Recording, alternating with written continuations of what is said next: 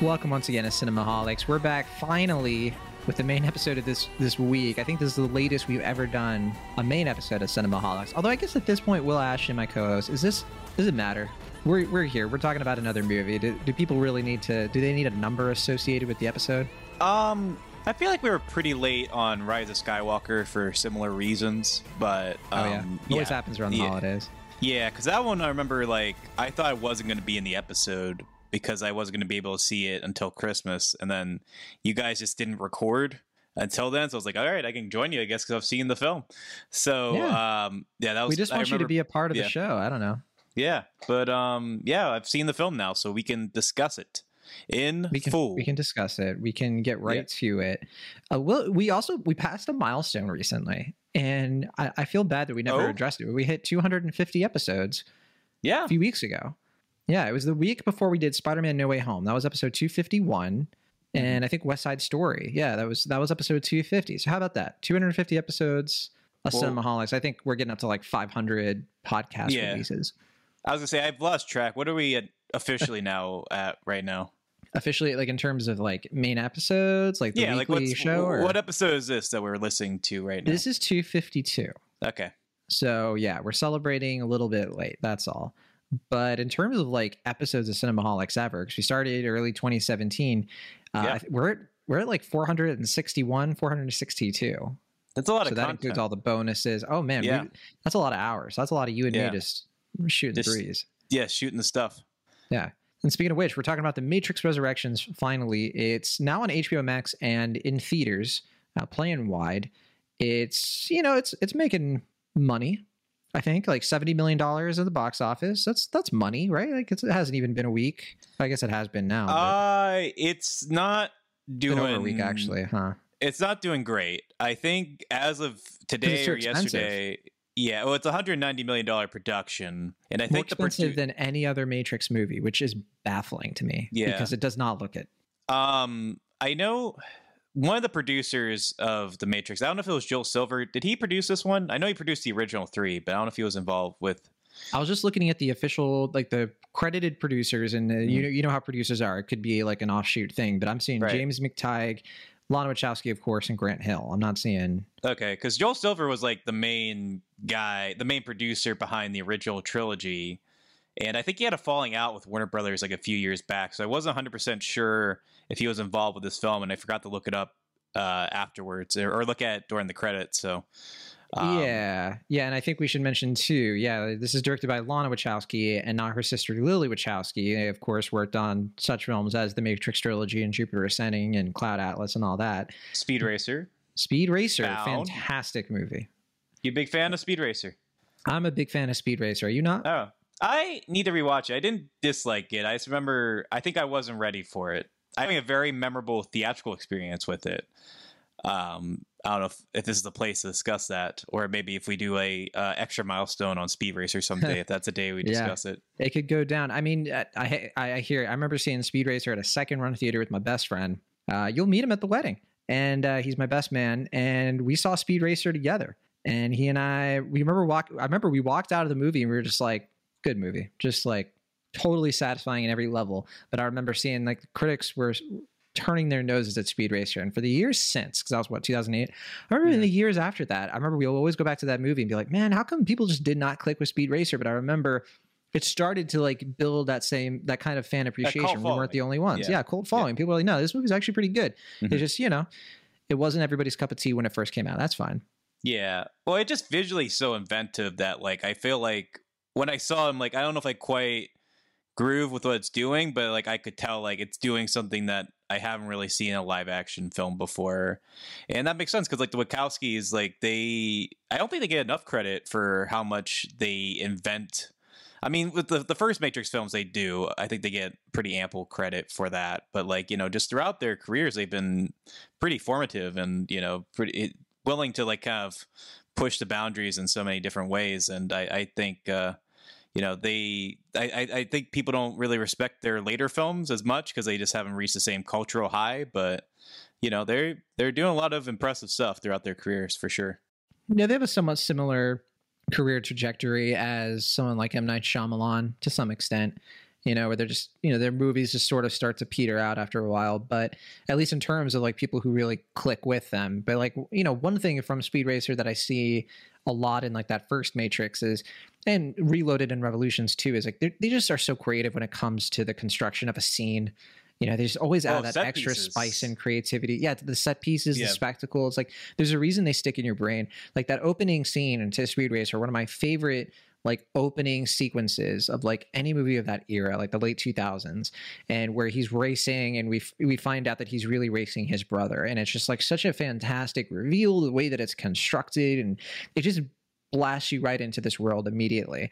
And I think The Matrix does the same thing, that first movie, where we start with Trinity. We start with like, man, this is like nothing you've ever seen before. This is like taking the John Woo kind of action, gunfighting sort of thing, but then like kicking it up an extra notch and adding this incredibly deep, hey, what if we made a movie about the internet that didn't suck, which people don't remember in the 90s. That was a very novel thing. This idea of like simulation and virtual reality and everything being captured in a film intelligently, man, that... We got to give the movie credit. And you're a fan of The Matrix? Is that the case? Sure. The first, yeah, absolutely. I mean, the first movie, I was telling this to a friend of mine, it's like the type of film you watch at 13 and you're like, man, this is awesome.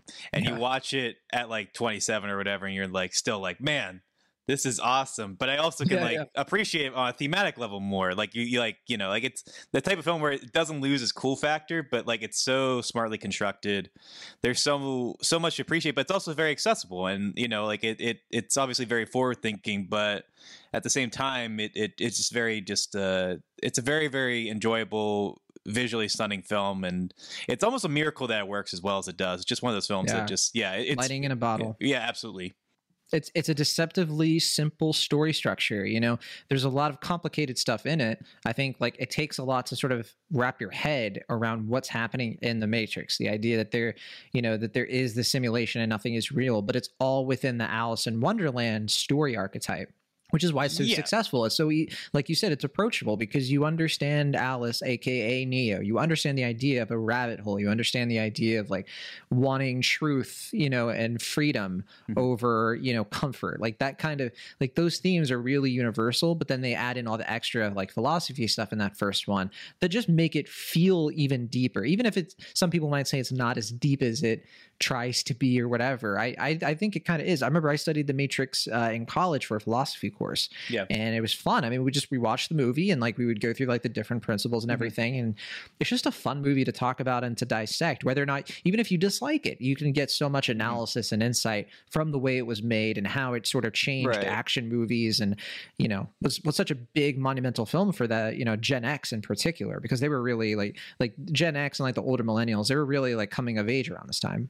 Yeah, and it's a very specific film, but you can add a lot of different like thematic ideas to what it's saying, and I guess that's also to the film's detriment in as far as its benefit as well, because like obviously a lot of like men's rights group have like co-opted the red pill philosophy. I know a lot of people when the movie came out, I think like fairly spitefully blamed like this movie for like the Columbine shootings because they also had like the trench coats. There's like a lot of like ugliness has been sorely kind of surrounding the film, in addition to being very radical and meaningful film for a lot of different reasons. But I don't recommend that documentary, A Glitch in the Matrix, but I do know it kind of covers some of that stuff. And even though I did not like that documentary, it is a thing.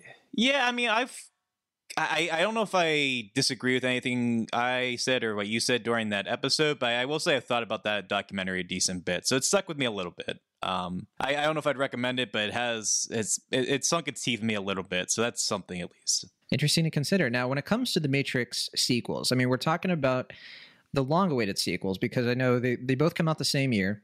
And they come out 2003. It's been a few years since the first Matrix. And I think people were expecting a certain kind of movie at that point. Sure. I don't know about you, but I remember I watched Matrix Reloaded primed. I watched it the way that it was meant to be watched. I had played the Enter the Matrix video game. I'd already seen scenes from the movie because I had played that game. And then I watched the movie. And I remember really digging it. I watched it when I was like 12 years old, and I was like, Okay. more Matrix, you know, like I was at that age where really just anything set within this world was going to make me pretty happy. Same thing with Revolutions. I've always been into those movies. I don't know if it's because of the age that I came at them, but I remember rewatching the whole trilogy when I was in high school and being like, yeah, holds up. You know, like I really like these movies. I still like the first one better, but in terms of what these movies are doing with their set pieces, with their subject matter, it just always felt like a cool movie to me. It always felt big and epic and fascinating. And, you know, I never had a big chip on my shoulder with the sequels. Like I know a lot of other people do. It's not, you know, I know general consensus is that those sequels are not successful by and large, but yeah, where do you stand? I like Reloaded. I rewatched both of them in addition to the original before I saw Resurrections. And I was kind of, you know, because I remember at the time, like before I really heard the consensus on the films, I was kind of like, yes, Reloaded is cool. Resurrection or Revolutions, I was like, I don't quite jive with it. It just it wasn't really my thing. And I was expecting to either for both or against both of a rewatch, and I think my opinion more or less remains the same. I really do dig Reloaded. I think, like you said, not as good as the original. It's obviously I appreciate that it's not trying to just do the same thing over again. But I think even though it doesn't quite come together as thematically interesting as the original film, I think there's a lot of cool set pieces. On action level, it's just very visceral and fun. Just looks great. Revolutions, I think that middle section still just kind of like, I don't know, I just kind of tune out when there's the Xeon battle with the machines. Zion is the big thorn. Zion. Right. Zion, yeah, it's the big thorn in this series side. Yeah. As soon as we enter Zion, I think that the movies lose something. I don't know. You know what I mean? I just kind of check out the middle section every time. Like I've seen Revolutions like 2 or 3 times now, and every time I get to just the middle section, I just kind of tune out for whatever reason. Like I really like the beginning. I like the end of the film. Just the middle just doesn't really do it for me. So, but I will say I like both sequels even more this time. I think they hold up decently well overall. Yeah, they're good movies, I think. And I think what I like the most about Reloaded, and I think I hold Reloaded and Revolutions equally. To me, they feel like a part 1 and part 2. So I don't know if I can really compare them myself, but I know that I'm watching Reloaded the moment when we find out that the idea of the one and it's just completely like stripped away. And once again, Neo has to like question everything, right? Because up until that point, we're like, man, you know, that exciting moment, that cliffhanger at the end, not cliffhanger, but the end of the first one, that's so epic and exciting that he's the one, now he can do whatever. But then for them to be like, this is all, you know, this is still, you know, under the control of the machines. Neo's just, you know, another version of the one. They planned for this. He's a planned anomaly, right? Like that to me, like as a 12-year-old, that blew my mind. And to this day, I really appreciate it, that choice, you know? Where the Wachowski sisters just looked at, you know, the success of the first one and be like, you know, we're going to, if you want us to make another one for real, then we're just going to take the piss out of, you know, that first movie. And arguably they do that even further with Matrix Resurrections, which we should get into here right away. But Lily, obviously, I mean, we should mention, I think we didn't, or I think we did before, but Lily, so far as I can tell, was not involved with this film at all.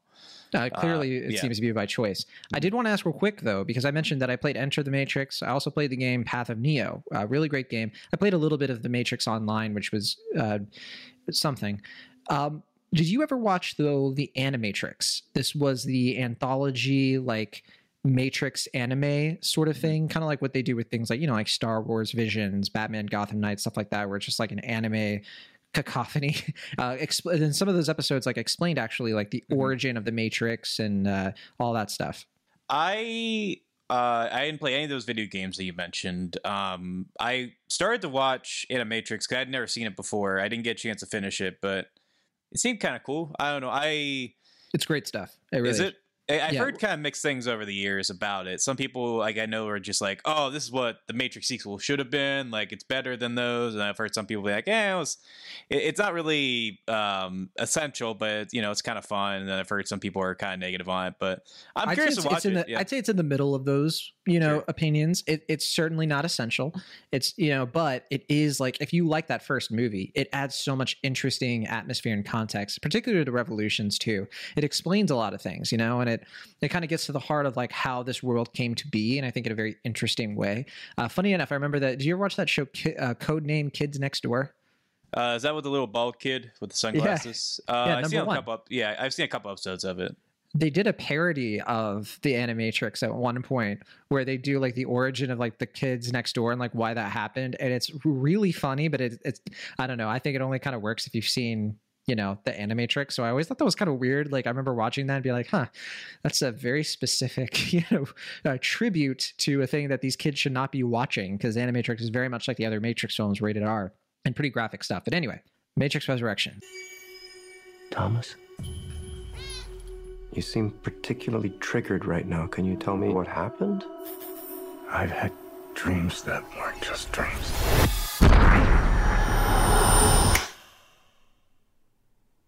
Am I crazy? We don't use that word in here.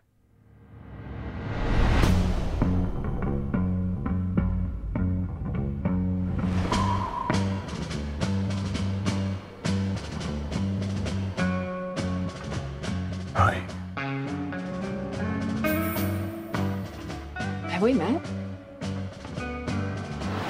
One pill makes you larger and one pill makes you small, and the ones that mother gives you don't do anything at all. Go ask Alice when she's 10 feet tall. Time to fly. And if you go chasing rabbits, If you want the truth, Neo, you're going to have to follow me. and you know you're going to fall. The only thing that matters to you is still here. I know it's why you're still fighting and why you will never give up. You don't know me. No?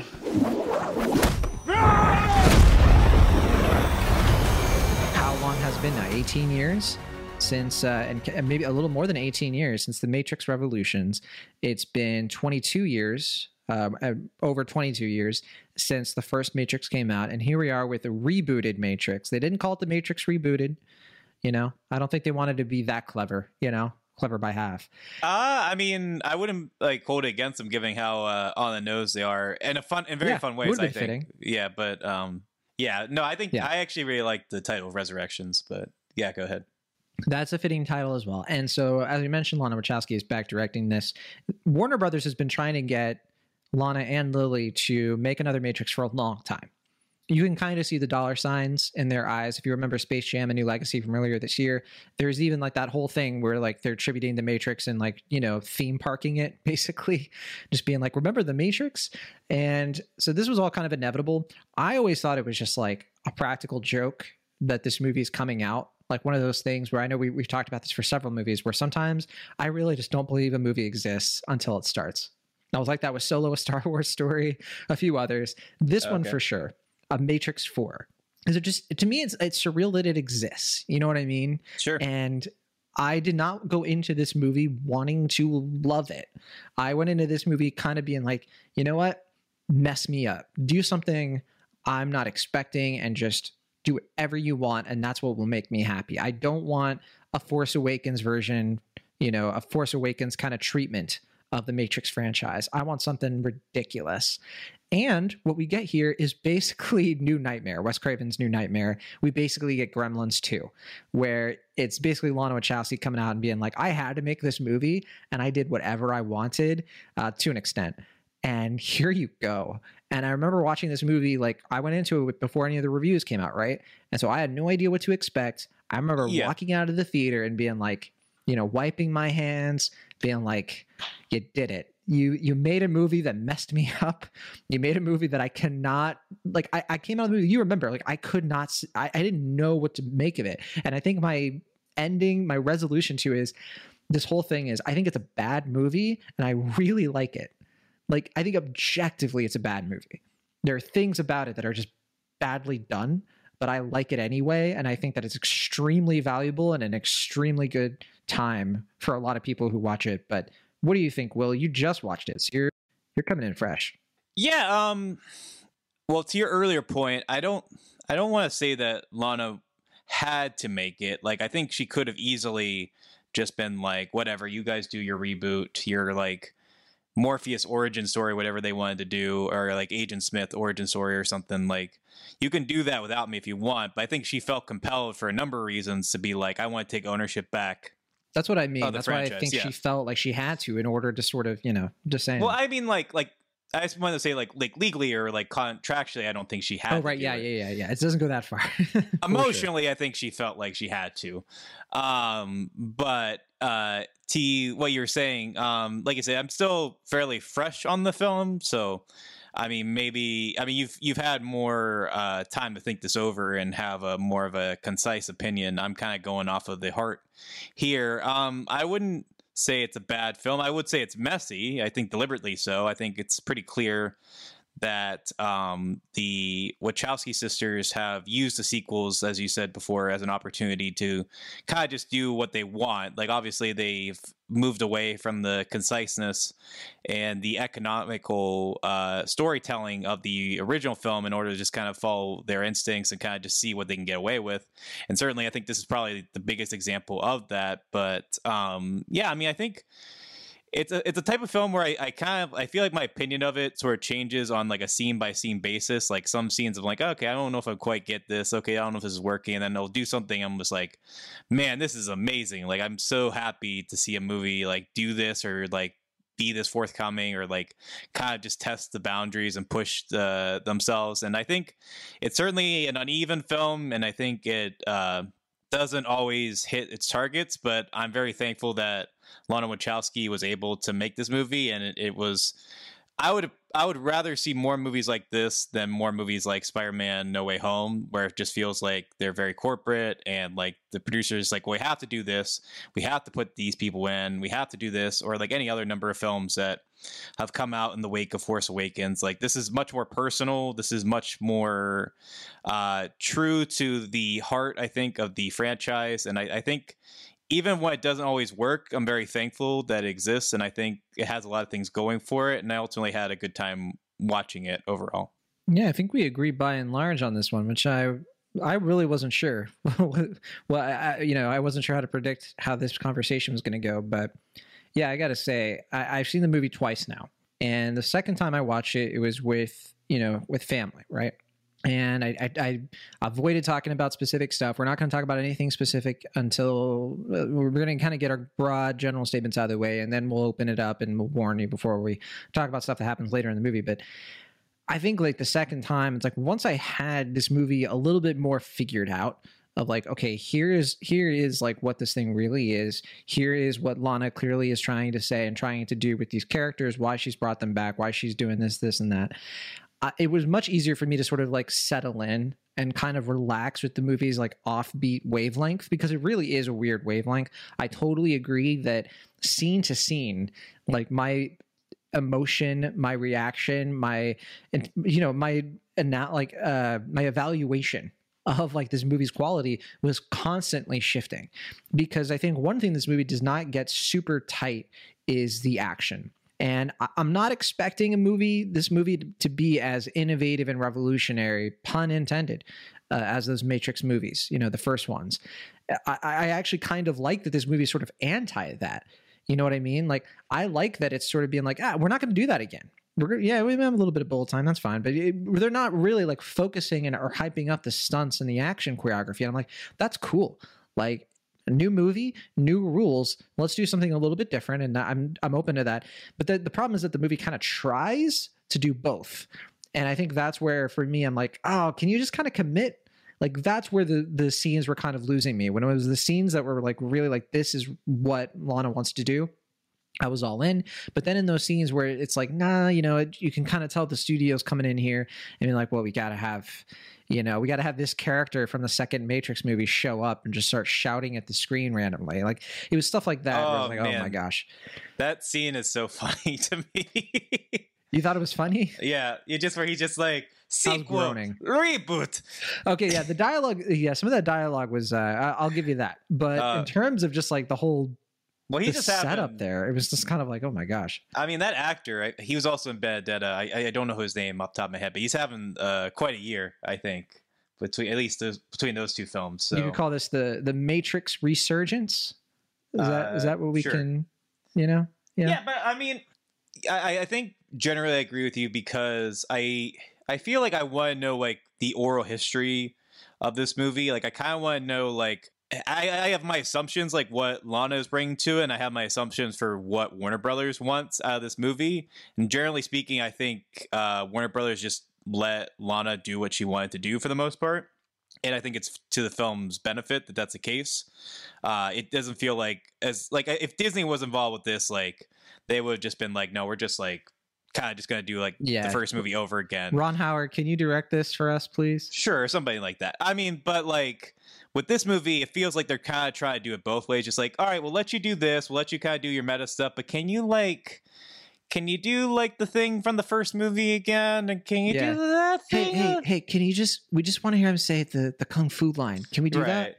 Oh, do I have to? And they're like, we'll give you $30,000 if you put that anywhere in the movie. Okay. Right. But like as far as like Morpheus in this movie, who is played not by Lawrence Fishburne this time around, but do you know how exactly I pronounce his name? Yahya Abdul-Mateen the second. We Abdul-Mateen, last saw him in Candyman, Aquaman. Yeah. And he's usually in movies that have man in the title, so this was a little jarring. Yeah, I mean, it's hard to live up to Lawrence Fishburne's performance. I think, honestly, Lawrence Fishburne probably should have gotten an Oscar nomination for the first movie. No argument from me. Yeah. Agree, and also was searching for Bobby Fischer. That's another conversation. Sure. I mean, we're not talking about the career of Lawrence Fishburne here. Did you want to give him one for... we should. We probably should. Boys in the Hood, too? Do you want to give him one for that as well? Let's do it. But look, Yahya Abdul-Mateen II...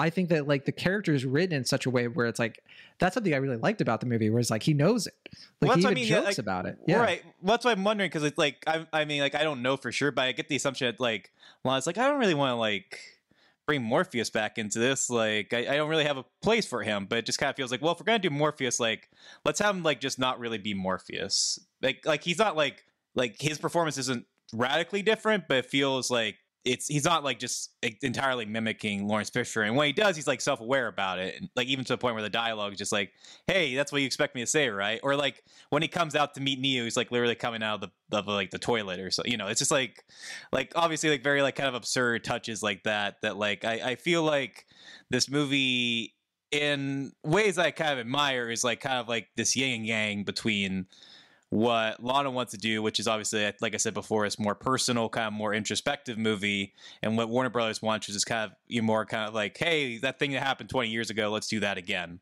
And for me, I think the movie is at its best when it's Lana's movie, and when we can kind of get more quiet, tender moments and stuff that I feel like resonates with her very personally.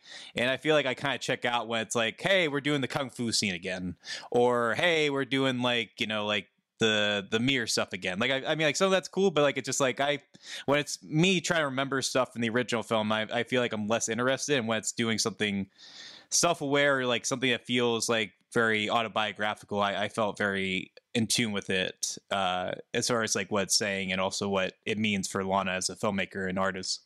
So I think we're edging ever closer to talking about stuff that we probably don't want to get into too detailed. So let's just open it up from here. We're going to talk about what the movie is about.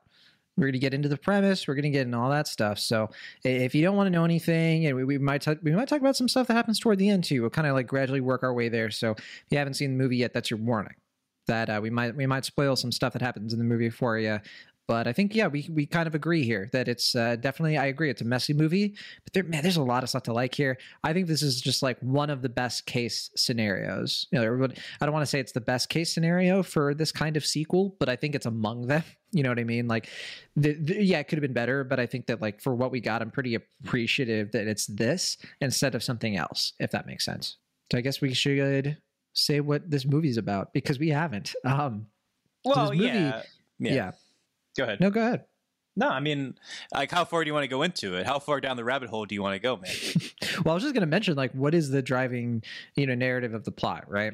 And really what it comes down to is we open up this movie with Jessica Henwick, who is our new kind of, she's like a hybrid sort of character. She's got a little bit of Trinity. She's got a little bit of Morpheus. Like she's the captain, but she's got that like attitude more like Niobe, actually, not really Trinity, right? Sure. She's kind of just like headstrong and all that. Some mouse.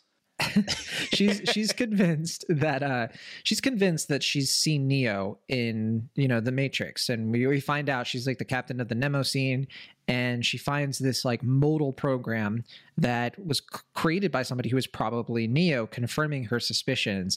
And during that, she comes across an agent who actually is like a reincarnation, essentially like a virtual reincarnation of Morpheus, created by Neo, apparently subconsciously, because we find out after that Thomas Anderson is a video game designer of the hit video game series The Matrix, which came out in the late 90s, and this is a new version of The Matrix. You can kind of catch that early on, although there's a moment I think early in this movie where you can kind of just be like strung along and be like, oh, is this saying that the Matrix movies didn't happen, that we're kind of just like, sure, we're doing the New Nightmare thing for like fully, where it's just like, oh yeah, like Neo and Trinity and all that stuff is just like made up, and we're watching a movie that exists with that as the premise. Did you have that inkling at all, or were you just kind of like, all right, when's the Matrix gonna happen? Well, I mean, I've seen the trailer and stuff, so I know you hadn't probably beforehand, so I was, just expecting that to come at some point. But I think those scenes are some of my favorite in the film. Agreed. I mean, I just love the beginning of this movie. The humor of it, just the like. I mean, I wasn't crazy about his like assistant dude guy. I don't know. Yeah, that guy is. He's been in a bunch of like dude bro movies. Has he? Yeah, I'm trying to remember his name. Andrew Caldwell, I guess. I mean, he's in it not enough for it to be like an issue, but like I just wasn't. I don't know. I don't know if it was a performance or the way his character was written. It didn't really work for me. But he's going around being like, "It's lit." Right. Basically, yeah. But I kind of like that. Like I was going to mention with Jessica Henwick's character as well. Like, there's a sort of sense that because it is the Matrix, there's like this extra meta element that like they're almost like algorithms. Like they're just like in like this world almost. They're like kind of like what Warner Brothers wants. Like the new Matrix characters to be and all this stuff. And there's like the sense of like they are kind of an amalgamation of different things, but they are also their own little things at the same time. And I think at its best, this movie is like what that Space Jam sequel wanted to be, but wasn't. Because like it's weird that like it would be a wild trip to watch this movie and Space Jam: A New Legacy like back to back, especially since they both came out this year, and especially since both movies have scenes where they recreate the opening of The Matrix. It's just like this weird. I know. I just say a lot of the things that like in other movies probably would have bugged me. I really appreciate because it felt a piece with what The Matrix is, and also just felt like Lana Wachowski was having a lot of fun with it. Yeah, and I think that the biggest weakness of this movie kind of goes back to what you were already sort of hinting at, which is as soon as we go to the real world, as soon as we go to the new version of Zion, I think this movie loses so much steam. We have to do this like run around rigmarole of like, all right, Neo, we find out it's been 60 years. He goes to, Niobe. She's still alive for some reason. And she's like the leader of this new place called Io. Very subtle. And I don't know, like all that stuff. I'm just like, please, for the love of the architect, can we get back to the Matrix? Because like this is just not doing it for me. Right. Because it's like the inverse then of the original. Because it's like, I mean, the beginning of The Matrix is cool, but like once we actually get into like the real world, that's like where the movie really like comes to life. And this movie, it's sort of like the opposite, where it's like I'm really digging the movie up to the point where we end up going into the Matrix or the real world. I mean, and I think that's because though in that first movie, those scenes where you go to the real world, you're learning stuff. You're immersing in the world. What do we really learn or get out of the whole IO stuff? All we learn is like, oh yeah, programs can like manifest themselves, which we already learned before we get to IO, and we kind of learned that some of the machines are on the sides of humans. Like that's all we really get, and that like that's stuff that like again, I think even the machine part that was also revealed on the ship, the Nemo scene actually. So like, yeah, like what do we get out of the IO scenes? Like nothing. Like you could have just, I don't know, you literally could have just like had other ships coming along and just do the whole movie outside of that place because it's just so pointless. Yeah, I wouldn't go so far as to say it's pointless, but it doesn't feel quite as fleshed out, I think, as some of the stuff that is introduced earlier in the film. Well, that's the thing. I think, and again, it's the biggest flaw that I see in the sequels. It's like one of the things that first Matrix really like stresses is like how awful it is to live in the real world. It's sort of like, first of all, it makes sense out of like why Cypher would betray everybody. It makes sense out of like how scrappy these people are, how close they are to everything failing. And I think those stakes you lose that when you make Zion and Io in these places kind of just idyllic to an extent. It seems like a pretty comfortable, just like hang out here. And the movie never really gets to that whole, like, why are they doing this? Like, why do they feel like they need to free people from the Matrix? What is it about that control? Like, I don't know. This movie could have used a Matrix re-examination of, that whole thing. If there is a truce going on, we really need a better idea of like why it's important to the characters to like free people's minds. And obviously, like, we can intuit it ourselves from the other movies, but I don't know. I'm watching this version of the Matrix and like, I get it for Neo and Trinity because they love each other and want to be together, but I don't know. That's not really like a good enough reason, I think, to bring everybody else into it. I don't know. Yeah, I mean, I guess I don't really disagree. I think ultimately I'm just so kind of like caught up in the bigness of it that like I don't know. I guess I'm still processing how I feel about like that middle section, but kind of similar to Revolutions. Like I feel like the stuff I like the most I think about is towards the beginning and like the like third act of the film. The middle section where we're just in the real world and just kind of getting caught up with Neo again. It doesn't stick with me as much, but at the same time there are a lot of individual scenes, especially like there's one with Jessica Henwick and Keanu Reeves where just kind of having a heart-to-heart that I think is one of my favorite scenes in the movie. And it has that like kind of meta aspect to it, but I think it shows the sincerity that Lana Wachowski brings to this film, and like what she's saying on a more intimate and personal level that I think is really fascinating and makes it more meaningful certainly than your typical kind of cash grab effort. I think Jessica Henwick is fantastic in this, just wonderful. I think that she's such a great new character to kind of come in here. I really like the whole crew of the Nemo scene. I think they all they don't get a lot to do, but I think that they all stand out in their own ways, and I enjoyed that entire ship. I thought it was kind of funny too. I had this thought after watching it the first time. I was like, oh, like I could easily see like what Warner Brothers probably had more in mind for this kind of movie. I bet you that what they wanted would probably be a movie that was starring mainly Jessica Henwick and this crew searching for Neo. Kind of the Force Awakens thing. It was like Luke Skywalker has vanished. You know what I mean? And then like have the big thing at the very end be like, oh, she sees like Neo on the building. What? And then boom, we get the next movie. Keanu Reeves is going to be back. You know what I mean? I think that's what they probably had in mind. But instead, they're like, nah, let's not do that. Like, let's not just like recreate the first movie. Like you were saying, that's basically what that would be, is like, let's just recreate the first Matrix. Instead, it's like, actually, no, let's subvert the entire franchise to date. And I think when the movie is doing that, it's easily at its best. I really like, as soon as, regarding the middle section, as soon as Neil Patrick Harris really comes in as a character here, and we find out that he's like the new version of the architect, he's called the analyst. I really, really love that scene where he just like very well done and entertaining exposition delivered by him. Really experimental, like camera stuff too, like really getting across the idea of like time. And I love that whole thing. It's not his introduction scene, obviously, but like his villain speech, I guess. Yeah. Well, to your earlier point, I mean, I could be wrong on this, but I thought the Warner Brothers plan was just to make a Morpheus movie, because I remember hearing about that, I think around the same time. They probably had a list of ideas. They probably had all kinds of. Well, I thought that's like the reason why like young Morpheus is in this film, because it felt like kind of like compromised. I think Michael B. Jordan was circling the part before, and then I think the vibe I got was that Lana Wachowski was just kind of like, I don't really like. They kept like asking her to be like, "Hey, could you do another Matrix thing?" He's like, "I don't know. I don't really know what I want to say with that." And they were just like, "Well, we're just gonna kind of cut to the chase. We're gonna make a new Matrix movie. We got this like young Morpheus thing we got coming up. You're either with us or you're not." It's like, all right, I'll do it. And then I think what I'm getting is that like she kind of included that because they were going to do it already, but like I think that's the reason why Morpheus just kind of disappears in the second half of the film, because like I feel like she kind of is like, all right, I did everything I want to do with Morpheus. That's it. But he does have a big role in the third act. I mean, oh, that's true. Yeah, I guess he does kind of appear in the third act. No, I don't disagree. I just think that I really think that Warner Brothers had.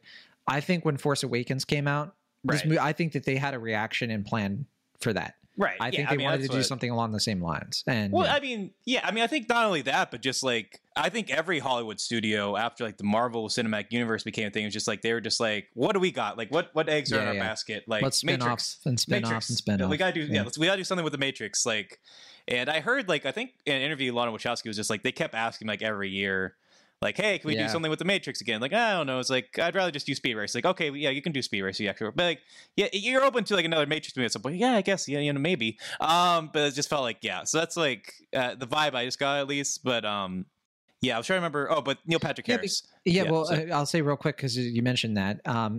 The Wachowski sisters, they intended for the story to just be done movie-wise. Right. The Matrix Online was supposed to continue the story of the Matrix, but they famously says like, we want video games to finish that out for us, and that MMO was supposed to do that. In fact, like in Matrix Online, you even like Morpheus dies, and like they do all this story stuff with that. But that game, it lasted a few years and it was gone.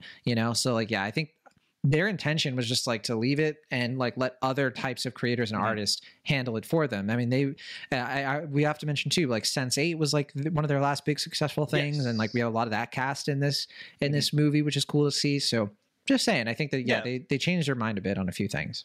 Yeah, but because you brought up Neil Patrick Harris, I was after I saw the film, my first joke text to you is just like, this Christmas, Neil Patrick Harris is Ben Shapiro, and like I feel like that's kind of you want fear and control. Well, what you don't understand about fear and control is that you want it, and well, you see, Neil, facts don't care about your feelings. So I mean, it's obviously more than that, but I feel like that's kind of I wouldn't be shocked because there is like a literal line where he like says basically facts don't care about your feelings. So I'm kind of like, I have to assume that was like a big inspiration for this character. It doesn't surprise me that they like my Matrix. They like my Matrix better. So what are you going to do? Like put rainbows all over? Are you going to identify as rainbows? Mm-hmm. Sure, but yeah, like, but I mean, we totally are. Right. It doesn't surprise me that Ben Shapiro, I think he tweeted something like, "Oh, Matrix, big disappointment." Just kind of funny that like he was just like, "Oh, geez, I wonder what disappointed you about this film." Yeah. Can we get even more meta and say, like he's probably just like the analyst is like the hero of the movie, and that would be kind of meta considering Neil Patrick Harris. I'm just saying, analytically, if you think about it, the architect actually does make a lot of good points. Well, that reminds me though, like How I Met Your Mother, his character in that, Barney, played by Neil Patrick Harris, was always saying like the villain in Cobra Kai or in Karate Kid was like the good guy, right? Yeah. And now we have Cobra Kai, and I'm just saying it's all full circle. Sure, there you go. We are living in the Matrix. That is true. But it's all algorithms and code. We all algorithms where it's all ones and zeros. Computer code. But yeah, no, I thought Neil Patrick Harris was probably one of my biggest surprises for this film. Like I mean, he's a good actor. Well, yeah, but he's a good actor, obviously. But like, I just, I kind of thought he was going to have like a fairly thankless role in this film.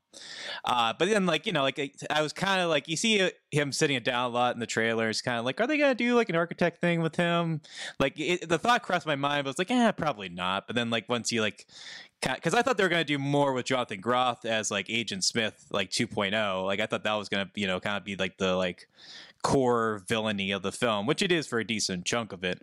But I mean, I think that was an interesting idea. I think those are some of the things I'm most intrigued by as far as like what Lana is doing. And also like, obviously, like I think what I find most rewarding about the film is when she can come back to this franchise with more perspective and kind of take ownership back and kind of be like, no, like screw you guys for like trying to co-opt this very like personal, meaningful thing for me. I'm going to take it back. I'm taking the toys back out of the play yard from you guys. And I think that's like the most rewarding stuff, and I think that's why the ending is so impactful for what it's doing. But I mean, I don't know what else you brought up about Neil Patrick Harris, so I don't want to trip over that. Just that whole scene, it's great, and I think that it's indicative of how thoughtful I think Lana wasn't her approach to this. You know, she also she co-wrote it, by the way, with two of her Sense8 collaborators, David Mitchell and Alexander Hemmon.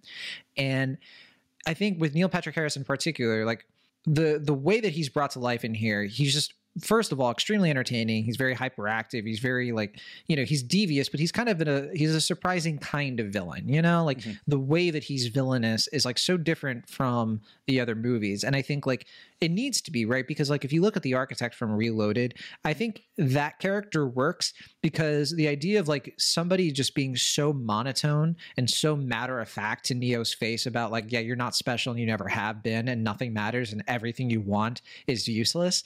Like that's perfect for that kind of character. I know people kind of criticize like he's so boring, but no, it's like it's part of the movie. It's kind of part of like the message of like, yeah, of course he is. He's this architect who's just sort of like plainly delivering this horrific dialogue.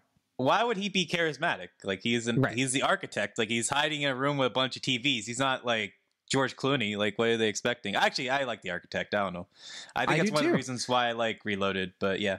Like I said, I think that it works for that movie. Now, when you have Neil Patrick Harris in this, you're not going to do that again because like what's it? It's also the same kind of thing where they get rid of agents in this, right? Like we get some agents in the beginning, you know, because it's like recreating the first movie, but now it's sort of like more adapted to today's times where it's like anybody could be like an agent. You can't trust anybody. And I think that that's a very pointed, topic, very relevant, very timely and all that stuff. So I just think that like those little touches, like this version of the Matrix, it does feel interesting to me. It does feel like complicated. Like I still have like my criticisms in terms of like, is that a good enough, is there a good enough motivation for them to want to be free besides Neo and Trinity wanting to fall in love again? I don't know. I mean, I care about those two kids and I want them to have what's best. But yeah, I wouldn't say that it really was enough to drive like the entire movie for me. I think it needed a few other like extra touches to like for me to fully love it, which I don't think it does.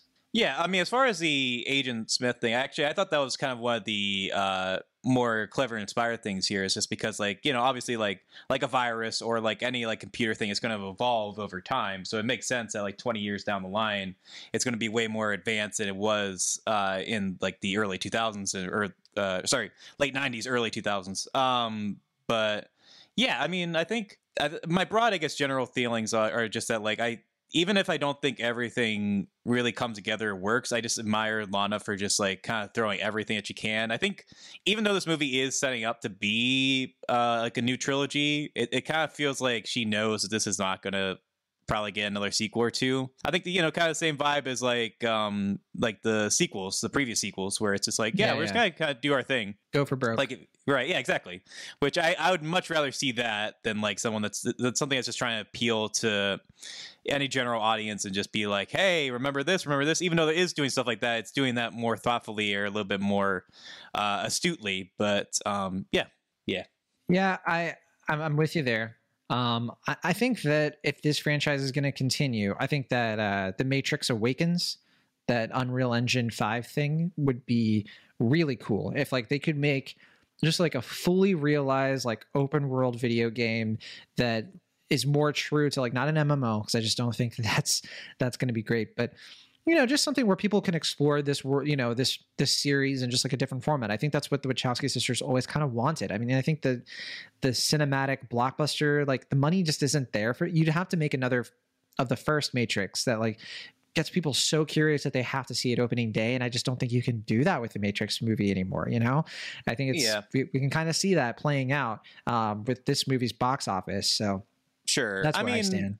Yeah, I mean, I think that's kind of the curse and the charm of the previous sequels is that like it's kind of clear that like their aspirations kind of exceed what they can do in terms of technology and special effects. Like I think there is a charm, at least certainly to Reloaded, how like kind of there's like the rubbery effects.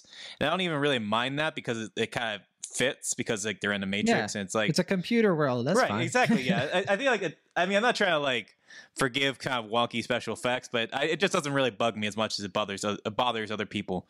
But yeah, I mean, at least for me. But yeah, I mean, I don't know where I'd rank this one compared to the sequels. I mean, obviously, I don't think this one matches the original, but I mean, if I think about it more, I think I admire it more because of what it's able to pull off and what it's able to do. But I agree. I don't know if it's going to be quite as rewatchable as the previous The Matrix movies. rewatchable. There you go. That's another one. That could also be a Matrix Rewind or whatever. The Matrix rewound. Yeah, rewound. Yeah. Resweeted. Yeah, there you go. But yeah. Yeah, I have two last criticisms. I said a lot of nice things, so I'm just going to say two last criticisms because I want to. Agent Smith, that didn't work for me in this. I just, the character's fine, but the casting, Jonathan Groff, I know, I get it. It's supposed to be. I like Jonathan Groff too, but I know you met him. You guys had your whole Mindhunter experience where you just kind of hung out and you're his co-star, his partner in crime. Yeah. I mean, I think even more so than like Lawrence Fishburne, like Hugo Weaving, it's just really hard to top that performance, and I think that's the performance that people like mimic the most, I guess, maybe with the exception of Neo. But like, I still think that performance is pretty underrated as far as like what Hugo Weaving is able to do by being so reserved, but also just truly menacing. And like, it's just a really, really tough performance. I still think doesn't really get enough credit. And I agree. Like, I don't think Jonathan Groff is like trying to do the same thing, but it doesn't become quite as memorable as what Hugo Weaving does in those original 3 films. Right. I think that it's great to cast somebody who's a bit more against type and to do stuff with that concept. But yeah, it's just doesn't quite work for me. I think Mateen II is more successful at it because I think that he is capturing like a version of Morpheus, like replicating an idea of Morpheus. So that to me is kind of fun. Yeah. And it's not and I think that his role in the film fits that. But in this movie, it's like just this kind of like swarmy, like, I don't know. To me, Agent Smith was different. I had a different reading of that character. Yeah. I mean, I think Yahim, is it Yahim? Am I pronouncing that right?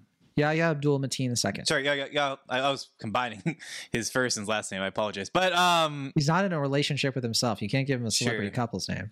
But yeah, I mean, I think he has a little bit more room to kind of play it up a little bit compared to Jonathan Groff, who's like kind of like stuck in a standstill between like honoring Hugo Weaving's performance, but also kind of like somewhat trying to do something different, but not really, because there's not a whole lot you can really do with Agent Smith's character unless you really want to get like real weird with it, which I mean, the movie does get real weird with a lot of stuff, but I think they're kind of keeping Agent Smith to be Agent Smith in this. So, yeah, I mean, I think ultimately, it's like two factors. Like, I don't think he brings a whole lot to it that wasn't already there, but also like, I don't think he has enough wiggle room to really do a whole lot different with it narratively or like in terms of like what is, envisioned for the character. See, if Lana handed me the scripts back in 2020 and was like, John, you get to change one thing.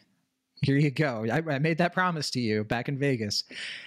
What I would do is I would change the gender of Agent Smith and cast a female actor. That'd be interesting to play this version of Agent Smith. I think that would be interesting. I think that would have that sort of like, I don't know. I could get into it, but I won't. My other big criticism is I just think that this movie, it doesn't look anywhere near as good as the originals because A, it's not shot on film. Well, yeah. Yeah. And they keep cutting to the original movies and they keep showing me a better looking movie. And I'm just like, I want that. Like, it's so much crisper and sharper. Every time they show one of the old movies, like, and it happens throughout, I'm just like, I want that.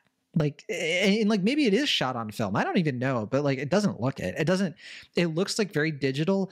And I think even though those original movies aren't shot digitally, even though they're like a simulation, I think that does kind of help sell the idea that this is, the Matrix feels real. If you make it too digital, if you make it too much with the rubbery special effects, it's like, yeah, you get these like crazy awesome action fights, but it does kind of like lose a bit of its immersion too, I think. I think there is something about that original movie where the discernment between the real world and the Matrix is much, much thinner line. Here, there's no line whatsoever. It's just like everything kind of looks the same for the most part, just kind of like a glossy CW sort of approach that I didn't like it.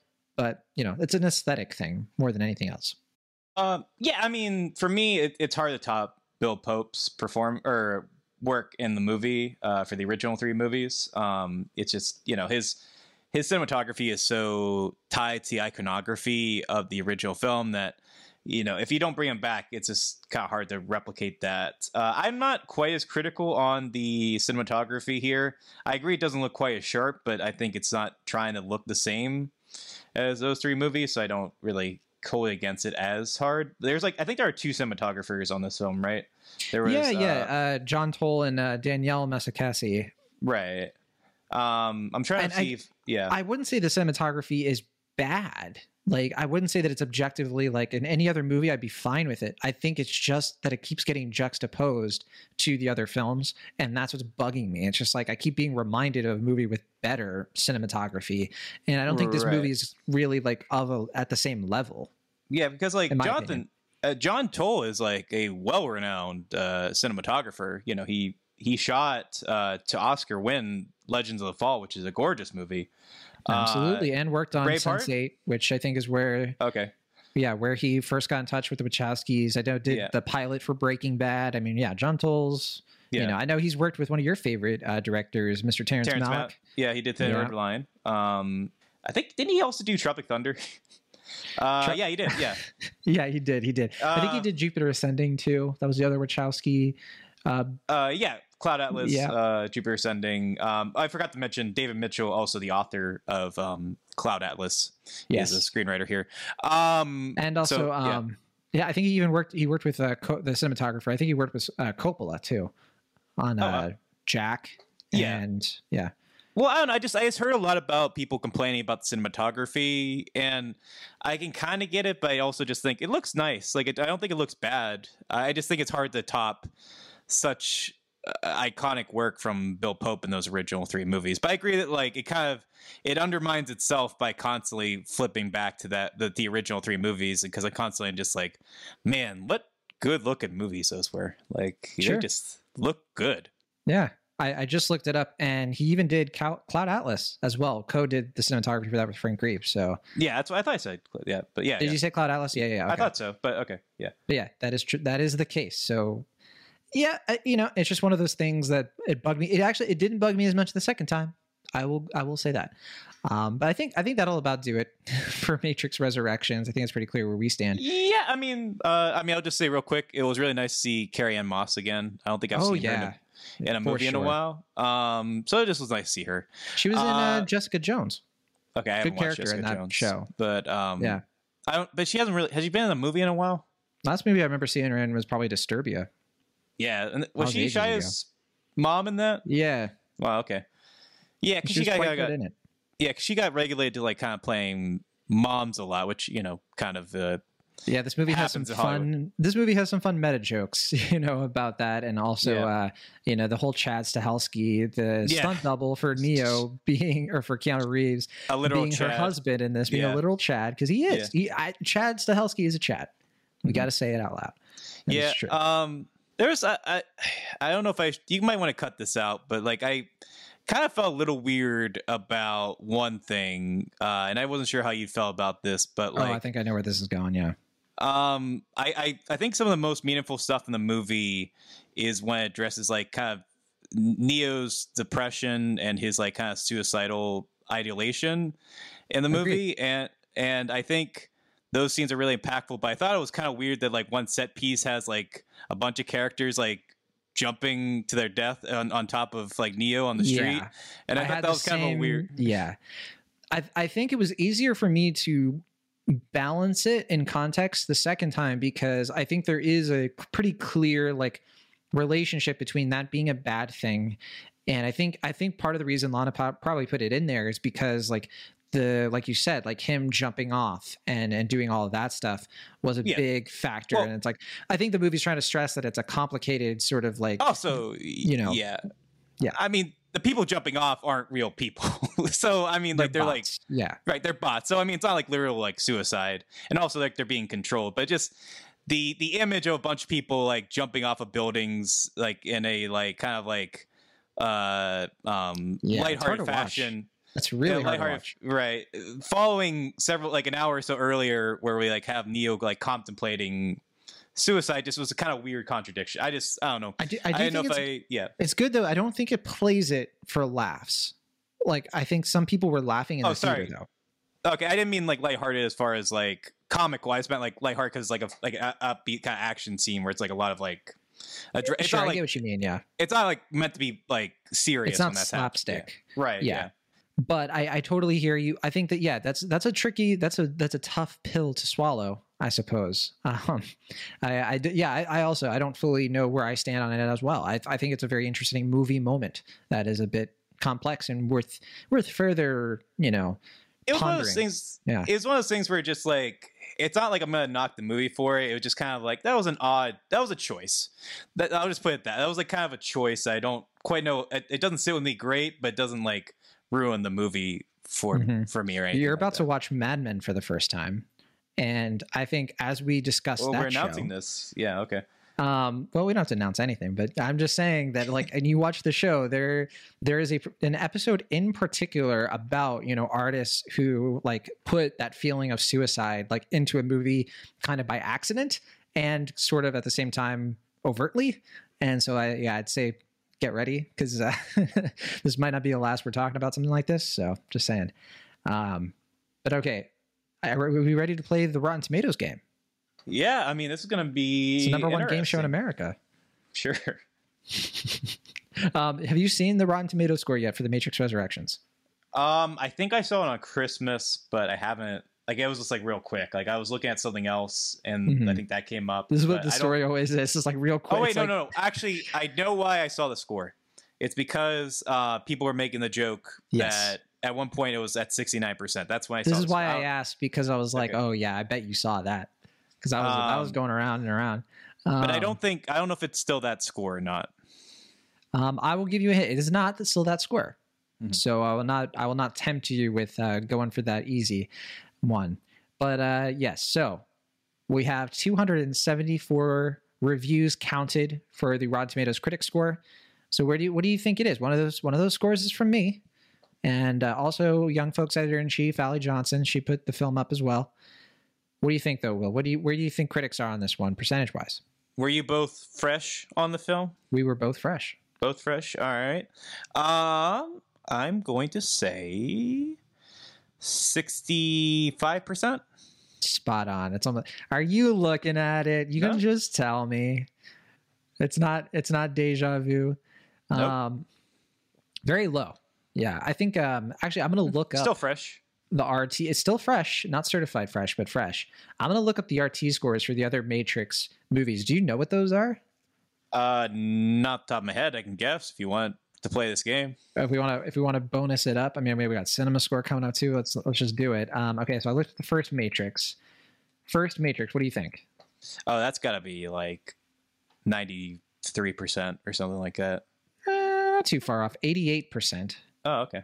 I thought which is that's lower than I lower would've- than Yeah. lower than. I I'm also would have guessed in the 90s. Probably I'm around the sure, same like, as you. I'm sure some of the early reviews had some crotchety old guys who are just like, I don't get computers. What's this all about? I think Ebert and Siskel liked it, right?